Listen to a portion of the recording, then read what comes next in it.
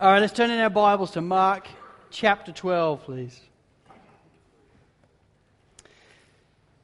Last week we looked together at what it is to understand that Jesus is our greatest treasure, that He is the all in all. And we saw how, just like that vase that couple in Birmingham had discarded and not understood that it was worth so much money, how we can do the same, but how Jesus really is our greatest treasure and wants to be our greatest treasure. And this text, although not initially obvious, is completely linked with that one before it. Mark hasn't put it here by accident. Jesus hasn't played this out by accident. The two are linked. And so today's title is The Saviour's Delighted Gaze. And look with me at Mark chapter 12, verses 38 through to 44.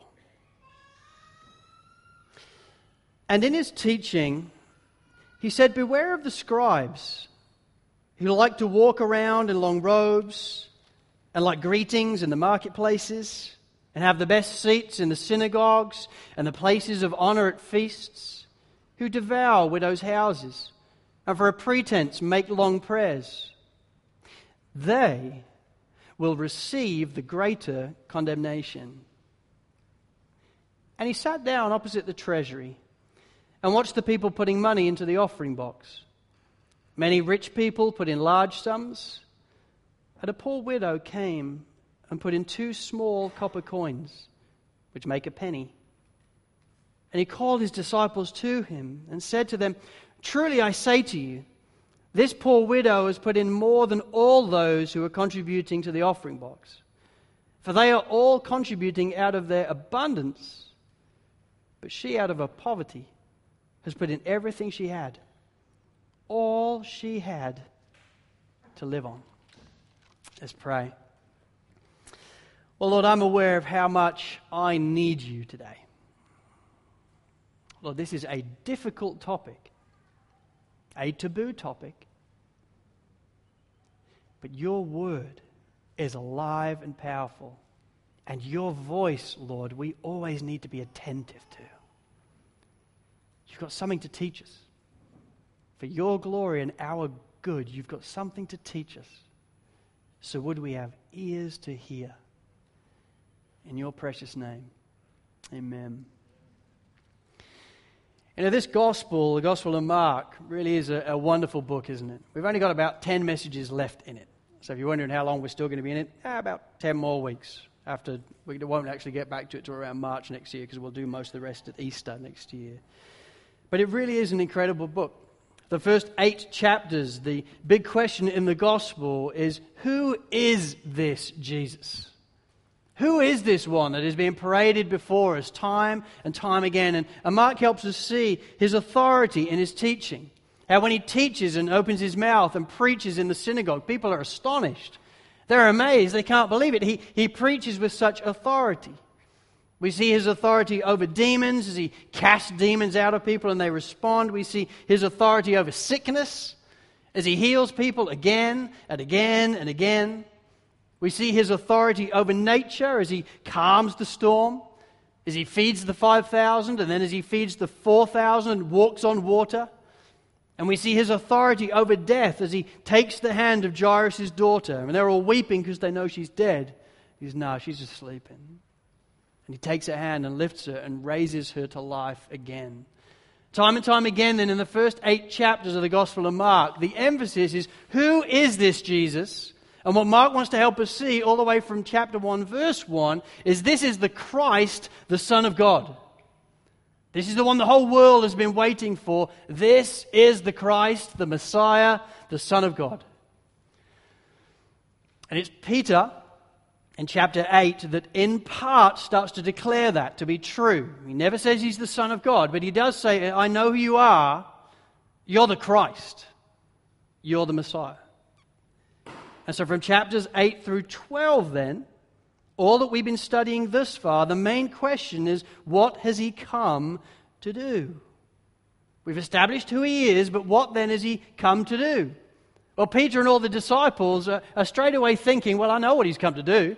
He's the Messiah. He's the Christ. So He's come to kick the Romans out of Jerusalem. He's come to take His seat in the temple, and He's going to make Israel great again. He's going to help us rule the nations and not sit under occupation of any other nation. That's what He's come to do. And yet Jesus explains, listen, I haven't come to do that. The Messiah was never going to come to do that. The Messiah was coming to give His life away as a ransom for many. And so Mark chapter 8, verse 31, we read, "And He began to teach them that the Son of Man must suffer many things and be rejected by the elders and the chief priests and the scribes and be killed. And after 3 days will rise again." So 8 chapters, who is He? For the next 8 chapters, what has He come to do? What is this Messiah come to achieve? Namely, to give His life away as a ransom for many. And yet, if we're paying attention throughout the gospel, throughout the entirety of this book, a sub-question that's been running all the way through is, what does it really mean to follow Jesus as your King? What does it really mean to follow Him as your Lord? What does it really mean to, as a Christian, as a follower of Christ, to follow Him and trust Him? What does it mean to entrust your life to somebody who really does walk on water and who really can feed the 5,000 and the 4,000 and really can still the storm? What does it mean to really take up your cross and follow Him in your life? What does it really mean to treasure Him? To allow Him, by the grace of God, to have the steering wheel of your life. Not just get in the back seat, as we so often think is what it is in Western Christianity. Oh, I love Jesus. Oh, He's amazing. I can get to heaven through Jesus. Get in the back. And if I need you, I'll turn around and ask you a few questions. And in the Gospel of Mark, what Jesus is helping us see is, no, if you're going to take me as your Savior, you've got to take me as your King, which means I'm driving your car. And He talks to us through it. If we're paying attention, you realize this is the subplot all the way through. What does it mean to be a disciple of Jesus Christ? What does it really mean to truly treasure Him in each and every area of our lives? Well, Jesus then in this chapter hits on something that I think is one of the most sensitive things to us in Western Christianity, and it's our money. Because right here, He talks to us about what it really means to follow Him when it comes to our money. What does it really mean to bow our knee to Him as the King and Lord of our lives when it comes to our finances and our stuff? Now listen, as a pastor and as an English pastor, for me personally, I can think of no topic more awkward than this one. I hate preaching on money. I don't think to myself, oh, it's my birthday. Oh, wonderful, I get to preach on money today. That's not the first thing that I think about. I find this topic difficult. I find it awkward. I think Australia is very similar to the UK. It is a taboo topic. Because people are quite happy to talk about everything. But very rarely are they rocking up at growth groups saying, hey, can we talk about money tonight? It's never happened in my group in 16 years. It's a private topic. People want to pull it in and have this part of their lives just between them and Jesus. This is a Jesus and me. I don't want to be discussing it with you. And yet to Jesus, we have to understand, to Jesus, this topic wasn't difficult or awkward or taboo at all. Because for Jesus, this topic was just so important. See, when you study the Gospels, it's important to note that Jesus talks about more about money than heaven and hell combined. In the Gospel of Luke, there are 39 parables. 11 of them relate to money and the way we deal with money as Christians. If you study the Gospel of Luke, do this when you go home, if you've got nothing else to do. If you study the Gospel of Luke and read it all the way through, every 1 and 7 verses has something to do with money. To Jesus, this wasn't a difficult topic. This wasn't a taboo topic. To Jesus, He knew full well, if there's one thing in particular that will pull you away from truly treasuring me, it will be money.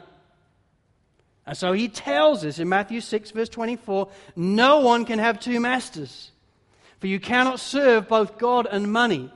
Jesus is always after our hearts. He always wants our hearts. He wants us to ensure that He really is the King of our lives, our greatest treasure. But He knows money will try and be that to you. That will try and divert your attention away from me. And so He tells us in Matthew 6, verse 21, for where your treasure is, there your heart will be also. Wherever your wallet is, wherever your money is, there your heart will be also. It's no accident then that he's just talked to us through the whole premise of whose Son is the Christ about ensuring that he is our greatest treasure. It's no accident then that having just done that, he's now talking about the treasure that's in our back pocket. They're linked. They're always linked. There are over 800 references to money all the way through the Bible, and they all have to do with giving it to the God, allowing him to have our heart in all of our lives. And so here's what happens today. Today, in the life of Jesus, he takes up his seat opposite the temple treasury. Now, it has been a long day for Jesus. He's just been battling and receiving questions from the Sadducees and the Herodians and the Pharisees and the scribes. He then had one very important question for them. He's exhausted. But his day isn't finished. He walks with his disciples to the outer courts of the temple, actually the women's outer courts, where women and children could worship God as well. And he takes his seat and he starts to look at the treasury right in front of him. This place where there would be 13 bronze, inverted horns actually, so you'd put the money in the top and it would come out to a big pit at the bottom. 13 huge offering boxes. And he takes his seat because there's somebody there he wants us to meet. There's a young widow, a poor widow, that he wants to draw our attention today as he teaches us what it really means to follow him when it comes to our money. And what we have here then is a wonderful picture of giving that pleases the Savior. See, in verse 43, as he gathers the disciples around him, we have to understand we're in that picture. Jesus to you and I today is saying, hey, listen, whoa, come and take a seat with me. There's somebody I want to show you. Somebody that will change your life. Somebody that will inform you and teach you what it means to really follow me as King when it comes to your finances. So come and sit down. Take a seat. Let's watch her. And so, what does it all mean? What does it all mean to follow Jesus when it comes to our money? Well, there's 2 points this morning, only 2 things. Bad news for you and me is there are incredibly provoking things, difficult things, and challenging things. This is not going to be one of those messages where you're going to be carrying me aloft at the end. But that's not my job. My job is to be an ambassador of Jesus Christ and represent him. So what does it all mean? What does it all mean to follow Jesus when it comes to our money? Well, number one, it means understanding in mind and in deed that giving that pleases the Savior is worship. It means understanding in mind and in deed what we actually do, that giving that pleases the Savior is worship. See, so often we think of singing and singing alone as worship, don't we? We even used to call it, particularly when I was younger, a time of worship. So you just think, oh, yes, I worship. Oh, yes, it's at least 30 minutes a week. It's so long. And yet singing is worship, but worship is far more than just singing, okay? Worship is all of our lives. So Romans 12, verse 1, we read, therefore I urge you, brothers, in view of God's mercy, to offer your bodies as living sacrifices, holy and pleasing to God. Why? For this is your spiritual act of worship. Do you see that? Worship is not just what we do on a Sunday. Worship is all of life. Worship is Monday, Tuesday, Wednesday, Thursday, Friday, Saturday, Sunday. It is offering our entire lives to the Lord as living sacrifices to him. Understanding that whether we eat or drink or whatever we do, it's all for the glory of the Lord. Just like John the Baptist, I must decrease, you must increase. You are my king. You are the one I'm following. So whether I eat or drink or whatever I do it all for your glory. This widow got that. She gets it. She understands my whole life is about the Lord. And yet by way of backdrop, it is evident and clear that many people didn't get that. They didn't understand that worship is all of life, and they didn't understand that worship is all about him. And Mark then very carefully introduces us to two different sets of groups who don't get it. The first of them is the scribes, in verses 38 through 40. See, they were worshippers, all right, but here's who they were worshipping: themselves. They thought that all of this life was primarily all about them, that they were the center of the universe, they were the center of the world. And so what we see is a despicable exhortation about what they're really like. Look again at verse 38. And in his teaching, he said, "Beware of the scribes." Well, why? Now, here's why. He would like to walk around in long robes and like greetings in the marketplaces and have the best seats in the synagogues and the places of honor at feasts, who devour widows' houses and for a pretense make long prayers. They will receive the greater condemnation. See, in a nutshell, these scribes thought that all of life was all about them. They are the center of the world. And so he gives us that list of what they're like. They like to walk around in long robes. You know, normal Jewish dress in this period of time, normal Palestinian dress, was really bright colored. So they all wore very bright colors all the time. But not with the scribes. They wear bleached white long robes. They want to stand out. They want to be marked out as different. Hybert, in his commentary, says these robes would be all about piety and scholarship. So they were. They wanted to dress very differently to everybody else to show, I am very holy and I am very clever and you are not. That was their whole attitude all the time. They wanted to dress in such a way that would be, hey, look at me. Check me out. I'm better than you. I'm somebody you should be impressed by. And they also liked, as we read, to be greeted in the marketplaces. Now, at first glance, you think, well, I think we all like that, don't we? Hello, Dave, how are you going? You know, that's nice. That's not what this means. Here's what they liked. Here's what actually happened. As these scribes walked through the marketplaces in their long white robes, people were forced to stop, to stand in front of them, and to address them as either rabbi, father, or master. And so you're walking through the marketplace and everybody's standing to their feet. Yes, sir, master, father, hello, father. And these guys love it. That's why it uses the word liked. They liked this. They liked the attention. They liked the accolade. They wanted it. In the synagogues then, they had the best seats in the house. They would sit in the ultimate place of honor. You know what that would mean? It means they were sitting right here. Okay, so if we actually were the synagogue, behind me would be a chest with the Torah in. The scribes would be sitting here in their long robes, and they're looking at you to help you see you're not very good, but I really am. That was what they wanted. They wanted you to worship them. They wanted your attention. They wanted this world to be all about them. They took places of honor at the feasts. This deference towards these scribes didn't just happen in the synagogue. It happened in social gatherings as well. So for Christmas, birthdays, feasts, everybody wanted the scribes there. They wanted them to sit at their right and their left to show people, hey, I've got friends. I've got powerful friends. These guys are amazing. They like me. They've come to my party. The scribes love it.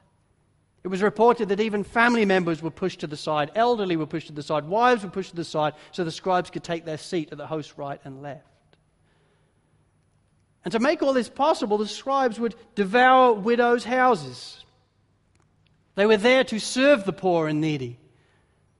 And yet it's clear in the way they operated, they devoured widows' houses. They took advantage of widows. They asked widows to pay in on things they were doing, to fund different things that they wanted and felt that they needed. They were taking advantage of all those that were vulnerable. And when they prayed for them, not only the widows, but all people, they did it for a pretense. They were meant before the Lord to be laying hands on people and praying that the Father would bless them. But instead they would go on and on and on to draw attention to themselves. Because prayer for them was about them. It's okay to pray long, okay? The issue was, why are they praying long? They were doing it for attention. They wanted to be worshipped. These scribes were despicable. They thought of life as all about them, and that is why, verse 40, they will receive the greater condemnation. They were there to serve God's people, but in reality, they felt as if you should be there to serve me. This is all about me. I want your attention. I want your gaze. They were obsessed with power and pride and greed. They wanted it all. What a strong statement against them, don't you think? They weren't there to worship God. They were there to be worshipped. And then we're introduced to another group of people that Jesus wants to bring our attention to when it comes to another group that simply doesn't understand what worship really is. Verse 41, and he sat down opposite the treasury and watched the people putting money into the offering box. Many rich people put in large sums. Okay, now the way this is written, and in the context this is written, those rich people, he's talking about it in a real negative here. This isn't a good thing. Well, so what was not good about this? We have to understand the context and the culture at the time. As Jesus takes up his seat opposite the treasury this day, he's waiting for a poor widow to come so he can draw attention to her. But prior to her arrival, many rich people are coming. Nothing wrong with being rich, right? We are all rich. Seriously. Everybody in the room is rich. That's why we live here. The fact that we live here and have a car, we're in the wealthiest people in the world. Well, these rich people suck. Because when these rich people come to give, they're obviously rich by the way they dress, by the way they look. It is obvious to people. But when they are gathering with their money, these coins that they are going to drop into these bronze offering baskets, here's how they're coming in. They're walking in, they're not carrying anything because their servants are doing that. Their servants are carrying big pots of money with them. And they're probably, you can just imagine, this is what they're doing on the way in. Hi, guys. All right, yeah. Oh, is that money box heavy there? Yes, it is. Okay, well, come on in, guys. Coming through, money coming through. That's what's going on there. That's what Jesus is seeing. And then as these guys are offering all this money, you can just imagine the noise. Ching, ching, ching, ching, ching, ching, ching. And you can just imagine the guys just going, yes. It's been a good year for us. God has blessed us. It's just this pride and arrogance of, look at me, look at all that I'm giving. Isn't this impressive to you? The actual treasurer of the temple was often also so corrupt that when it came to rich people, they would announce how much they're giving. Yes, well done, Riley Spring, $10,500 in small change. Everybody look. And Jesus hates it. He's sitting there and he sees these scribes around him where they don't get it. This isn't worship. Their lives aren't worship. Their lives aren't living sacrifices to the Lord. Far from it. Their lives are all about their attention. These rich people, they don't get it. Their giving is at best mixed. And then there's a poor widow that begins to approach. Quietly. No servants around her. And Jesus catches her eye. She's obviously poor by the way she dresses. Widows had no money, so the clothing would be in tatters. And Jesus is aware that she's carrying in her hands 2 small copper coins. 2 leptas, tiny, tiny coins, the tiniest coins you could get in Roman culture. Worth like a penny, 1/30 of a cent. And yet it's all she has. And she takes it quietly, no fanfare, no servants. And she takes everything she's got and puts it in. And then quietly leaves. In stark contrast to everything that has come before, she quietly comes up and gives these 2 small copper coins. And what is evident is the Savior is delighted with her. That's why he calls the disciples in. Everybody, come here. Look. Why? Because that is worship. Quiet, sacrificial, generous, faithful worship to God. No fanfare, no servants, but quiet, sacrificial, faithful giving for the audience of one. Kent Hughes says it this way in his commentary. He says, the Passover crowd had been oohing and ahhing over the magnificence of the rich, and yet Jesus had remained unmoved. But when the widow passed by and gave, though he sat still, he was inwardly on his feet, clapping. She was a rare flower in the desert of genuine devotion, and her beauty made his heart rejoice. Isn't that beautiful? Scribes, they're not interested in the Lord, not really. They're interested in attention for themselves. The rich, they're not too interested either. Look at me, what I'm giving everybody, check me out.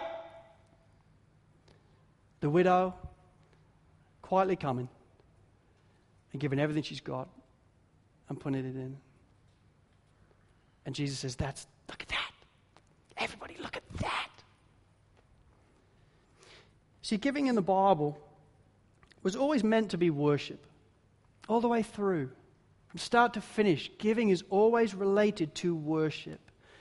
And so in Psalm chapter 50, verses 10 through 12, we read, for every beast of the forest is mine, the cattle on 1,000 hills.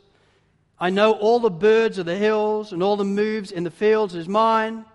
If I were hungry, I would not tell you, for the world and all its fullness are mine. Everything is the Lord's. Everything that is owned is ultimately owned by God. And that's a refrain that is repeated through the Psalms again and again and again. The whole premise is everything that you have is yours. I mean, one of the things you teach, you don't even have to teach a kid when they're young, is the word mine. Do you know what I'm saying? And you never grow out of it. Well, that's mine. That's mine. Yes, it's my house. It's my car. It's my stuff. What's it got to do with you? Here's what it's got to do with you. It's not yours. It's God's. Everything is the Lord's.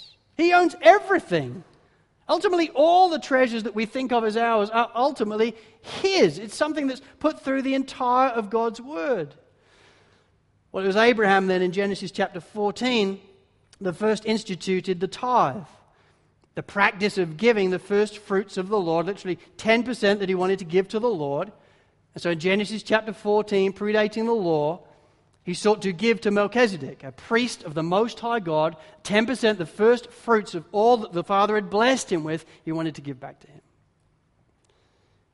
In Leviticus and Deuteronomy then, this practice was formalized in the law of Moses and in the form of giving to the temple.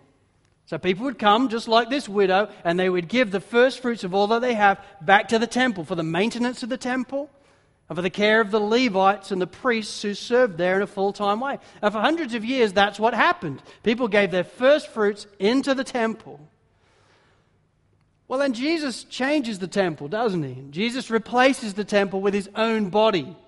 He makes it clear that I am now the temple.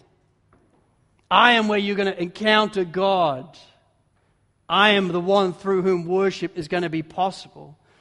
And so in the New Testament then, you see this practice of giving remaining, but people are no longer giving to the temple, they're giving to their local churches, where every tribe and language and nation is gathered with pastors and leaders and apostles. People start to give to them, start to lay their money down at the apostles' and the elders' feet for the building up of the local church. Just like with the temple, ultimately to care for the needs of the church, to care for the needs of individuals in the church, to care for the support of the church's leaders, so they can devote themselves to building and serving the church, and to care for those beyond their walls as well. The needs of people beyond the local church. As you see in 2 Corinthians chapter 9, you see Paul encouraging the Corinthians in their giving, but he's talking about the Macedonians, who were so poor in reality, but gave according to their means and then beyond their means, because they just want to play a part in caring for the poor in Jerusalem. So they're taking up offerings in all these different churches so they can help one another across the globe. And so often they can partner with men like Paul to allow gospel churches to be built around the globe. And so all the way through, when we see giving, all the way through the Bible, we see it as worship to the Lord. And we see it with this widow as well. Do you honestly think those 2 copper coins made an epic difference in the history of the temple? No.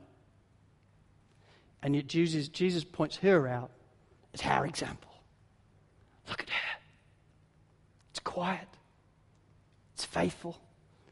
Sacrificial. It's generous. It's worship. The scribes, not worship. The rich, not worship. They're still drawing attention to themselves. This widow, disciples, gather around. Object lesson. The widow understands that it is worship. Listen, I can see by your faces you're distinctly uncomfortable. You want to live it for 3 days. Here's the questions, though, you must consider before the Lord. How do you think about your giving? What do you think about it? As you have an opportunity each and every week of your lives to give, whether that be through the offering basket on a Sunday, or whether that be through online in the week, how do you think about it? Listen, are you aware that the Saviour's eyes that are sitting opposite the treasury this day are now on you? Are you aware of that?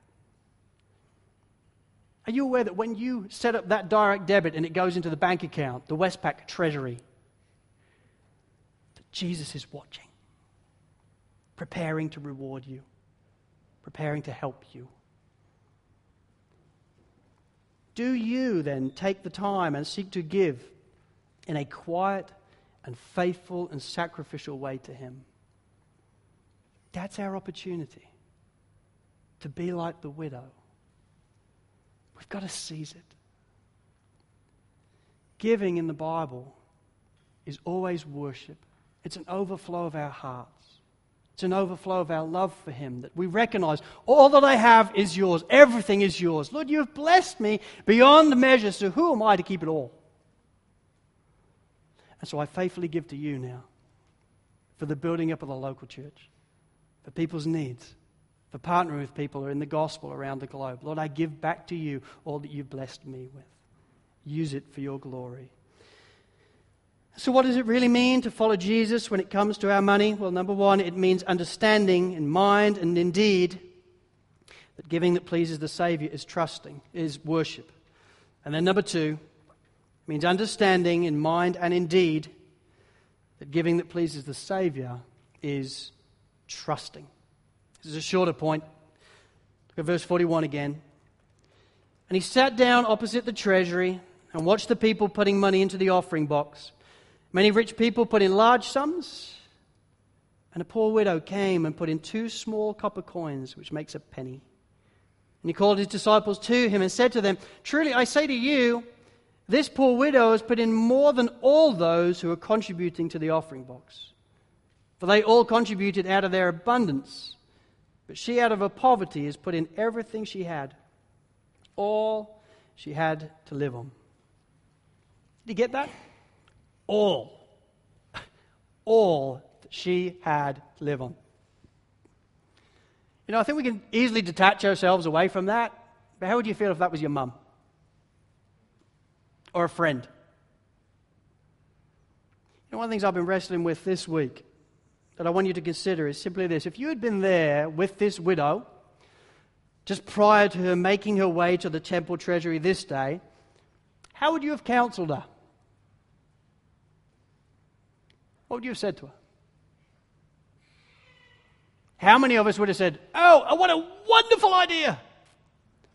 Okay, I am not numbered among that crowd. You know, this woman is incredibly vulnerable. It would appear that she has no family to care for her. She's a widow. There's no welfare state. There's no life insurance policy about to pay out at any point. No, she is profoundly vulnerable. So here's what I would have done. How would I have counseled her? Honestly. She would have come into my office. She would have said, "Hey, Dave, I'm thinking about giving away on Sunday all that I have." I would have said, "I love your heart. Your heart is so beautiful. Have a seat. Listen, you're a widow, and we want to care for you, and we want to bless you and look after you. I'm not convinced that giving away all you have is the most wisest move right now. I think God would probably want you to care for yourself and aid yourself in this process. Maybe we would have gone back and forth a little bit, and she probably would have said, Dave, I'm still going to give it all. Here would have been my second tactic. Well, what about just one of the coins? What about give him one and keep one? That's 50-50. That's great. And so you're blessing him. This is overwhelming. This is still half of what you have. But at least keep half, because at least get you a sandwich. You'll at least make sure you don't have a roof over your head like tonight. How would you have counseled her? What would you have genuinely said to her? My response would have been to counsel her to probably keep the money, minimally one of the pieces of money. And yet this is the Saviour's response. Guys, gather around. Look at this. Examine this. Look at what she's doing. This is worship. And this is faith. She believes that the Father will care for her. She believes that the Father will aid her. He applauds what she is doing. He is delighted with what she is doing, because for this lady it's not only worship, it is faith. She trusts him. See, in Luke chapter 12, this is one of those moments where Jesus talks to us about how we can trust in him, how we can put our faith in him when it comes to finances. He says this, listen, take it in for yourselves. Therefore, do not be anxious about your life, what you will eat, nor about your body, what you will put on. For life is more than food, and the body more than clothing. Consider the ravens. They neither sow nor reap. They have neither storehouse nor barn, and yet God feeds them. Of how much more value are you than the birds? And which of you, by being anxious, can add a single hour to his lifespan? If then you are not able to do a smaller thing as that, why are you anxious about the rest? Consider the lilies, how they grow. They neither toil nor spin. Yet I tell you, even Solomon in all his glory was not arrayed like one of these. But if God so clothes the grass, which is alive in the field today and tomorrow is thrown into the oven, then how much more will he clothe you? This widow, she quietly makes her way up to the offering box this day. She fully believes that. So she gives away all that she has. Because she believes the Lord will clothe her. She believes the Lord will care for her. She believes that the Lord will feed her. She's holding on to the truth of Malachi that simply says, God himself says, test me in this. Give to me, test me in this. It's the only time in the entirety of the Bible that he says to test him. It's to do with money. You can trust me. This widow believed this. And she gave in faith and sacrifice and generosity, literally leaving herself prostrate before the Lord as a helper. She believed that he would help her. And yet the question that I think this widow leaves us with is, will you? She believed it. She believed in the God that parted the Red Sea. She believed in the God who helped David slay Goliath. She believed in the God that helped Daniel so that the lion's mouth was closed. She believed that he would care for her in all her needs. And so she makes her way up to that offering box this day. She's not mourning over it. She's just like, I'm in. I'm all in. I trust you. Do you? Will you? Here's a way you can find out whether you do or not. Look at what you've spent your money on in the last year. All that the Lord has provided you.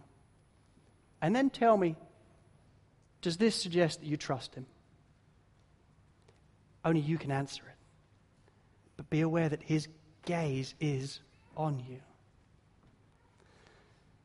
My friends, maybe you're here today and you really are someone who is giving faithfully and sacrificially and generously in worship and in trust towards the Lord, just like this widow. Honestly, I think that's many of you, if not most of you, if not all of you. I have no clue what you all give. But my disposition and my maybe even naive belief is that this is relating to most of us in the room. And I love that. And I want you to know, if that is you, if you do sacrifice for the Lord, you do give in faith and generosity towards Him, then thank you. Thank you for playing your part in the building of Sovereign Grace Church. We are here in part because God is using you to bless this church.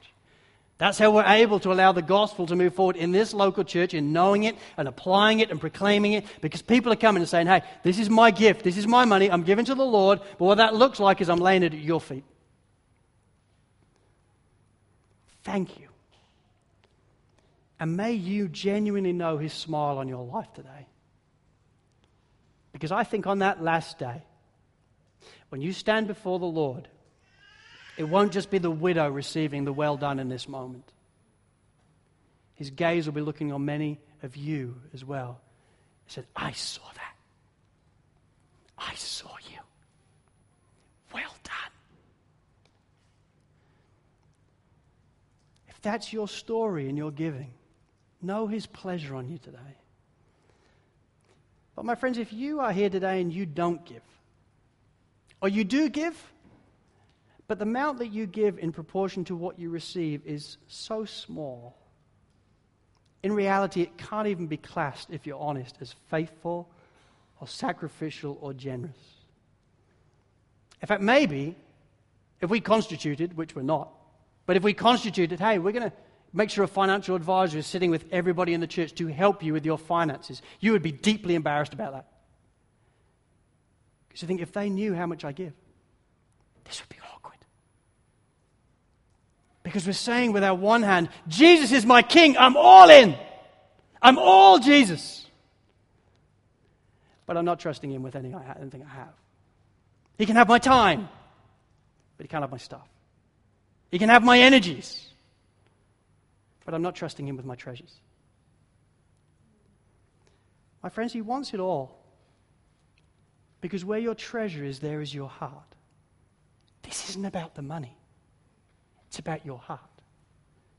Jesus Himself is aware that there is one who prowls around us like a roaring lion, Satan, who wants to distract you from the greatest race you've ever been in. Here's one of the ways he does it in Sydney, time and time and time again.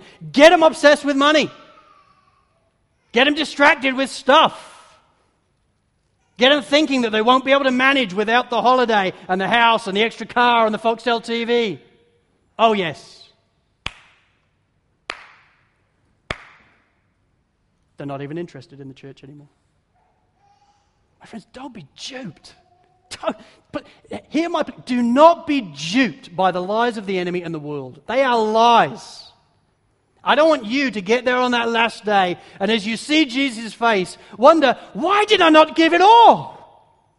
Why was I not all in? What was I doing? I would hate that for you. I would be gutted for you. So here I am trying to faithfully preach the gospel to you because I love you. And a big part of my job is to prepare you this day for that day. If you don't give then, or if your giving in reality in proportion to what you receive is tiny, it is not faithful or sacrificial or generous, then would grace-motivated change begin for you today? Grace-motivated. Because, my friend, we are not talking about your salvation here, okay? You are forgiven of your sin and adopted into the family of God and redeemed by His grace. You can know for sure that heaven is your home. And that's not dependent upon how much you give. It's all dependent upon what He gave for you at Calvary.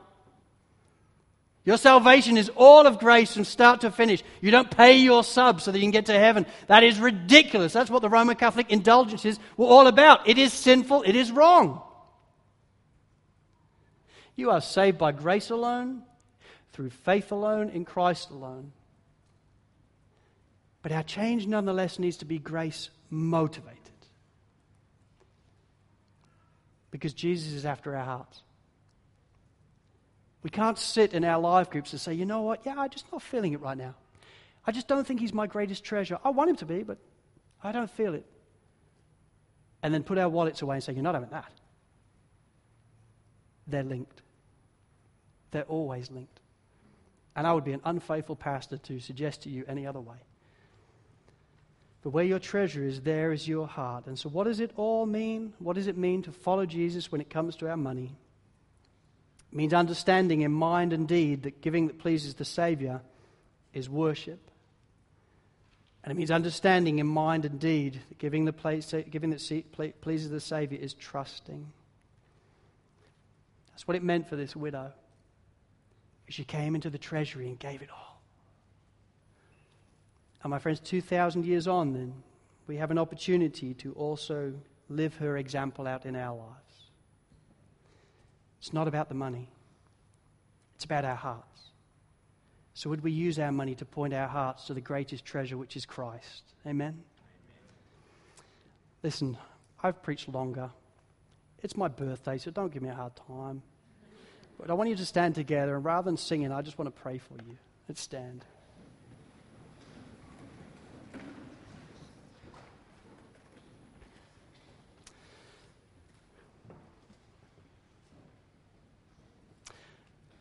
Lord, you know my heart for this local church. You know my love for them, my affection for them, my desire to serve them well. Lord, did you help us then to wrestle with this message in a way that it convicts and encourages our hearts in our giving? Lord, I thank you that when we stop singing, our worship does not stop. Because our worship is all of life. And so, Lord, would you help us to ensure then that worship is all of life for us? Lord, would you guard us against the lies of the enemy that says, man, this church is just so obsessed with Jesus. What about the world? What about other stuff? Lord, would you guard our minds from that reality? Because as we read your word, we realize if we follow you, it is all about you.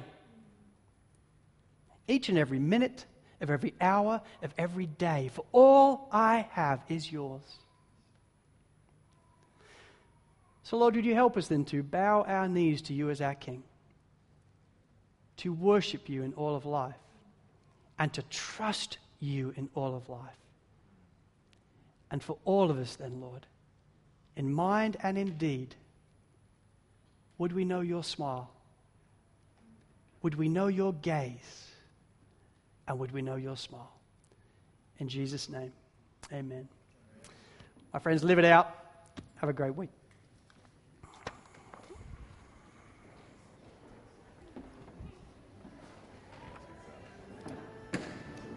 Thanks, mate.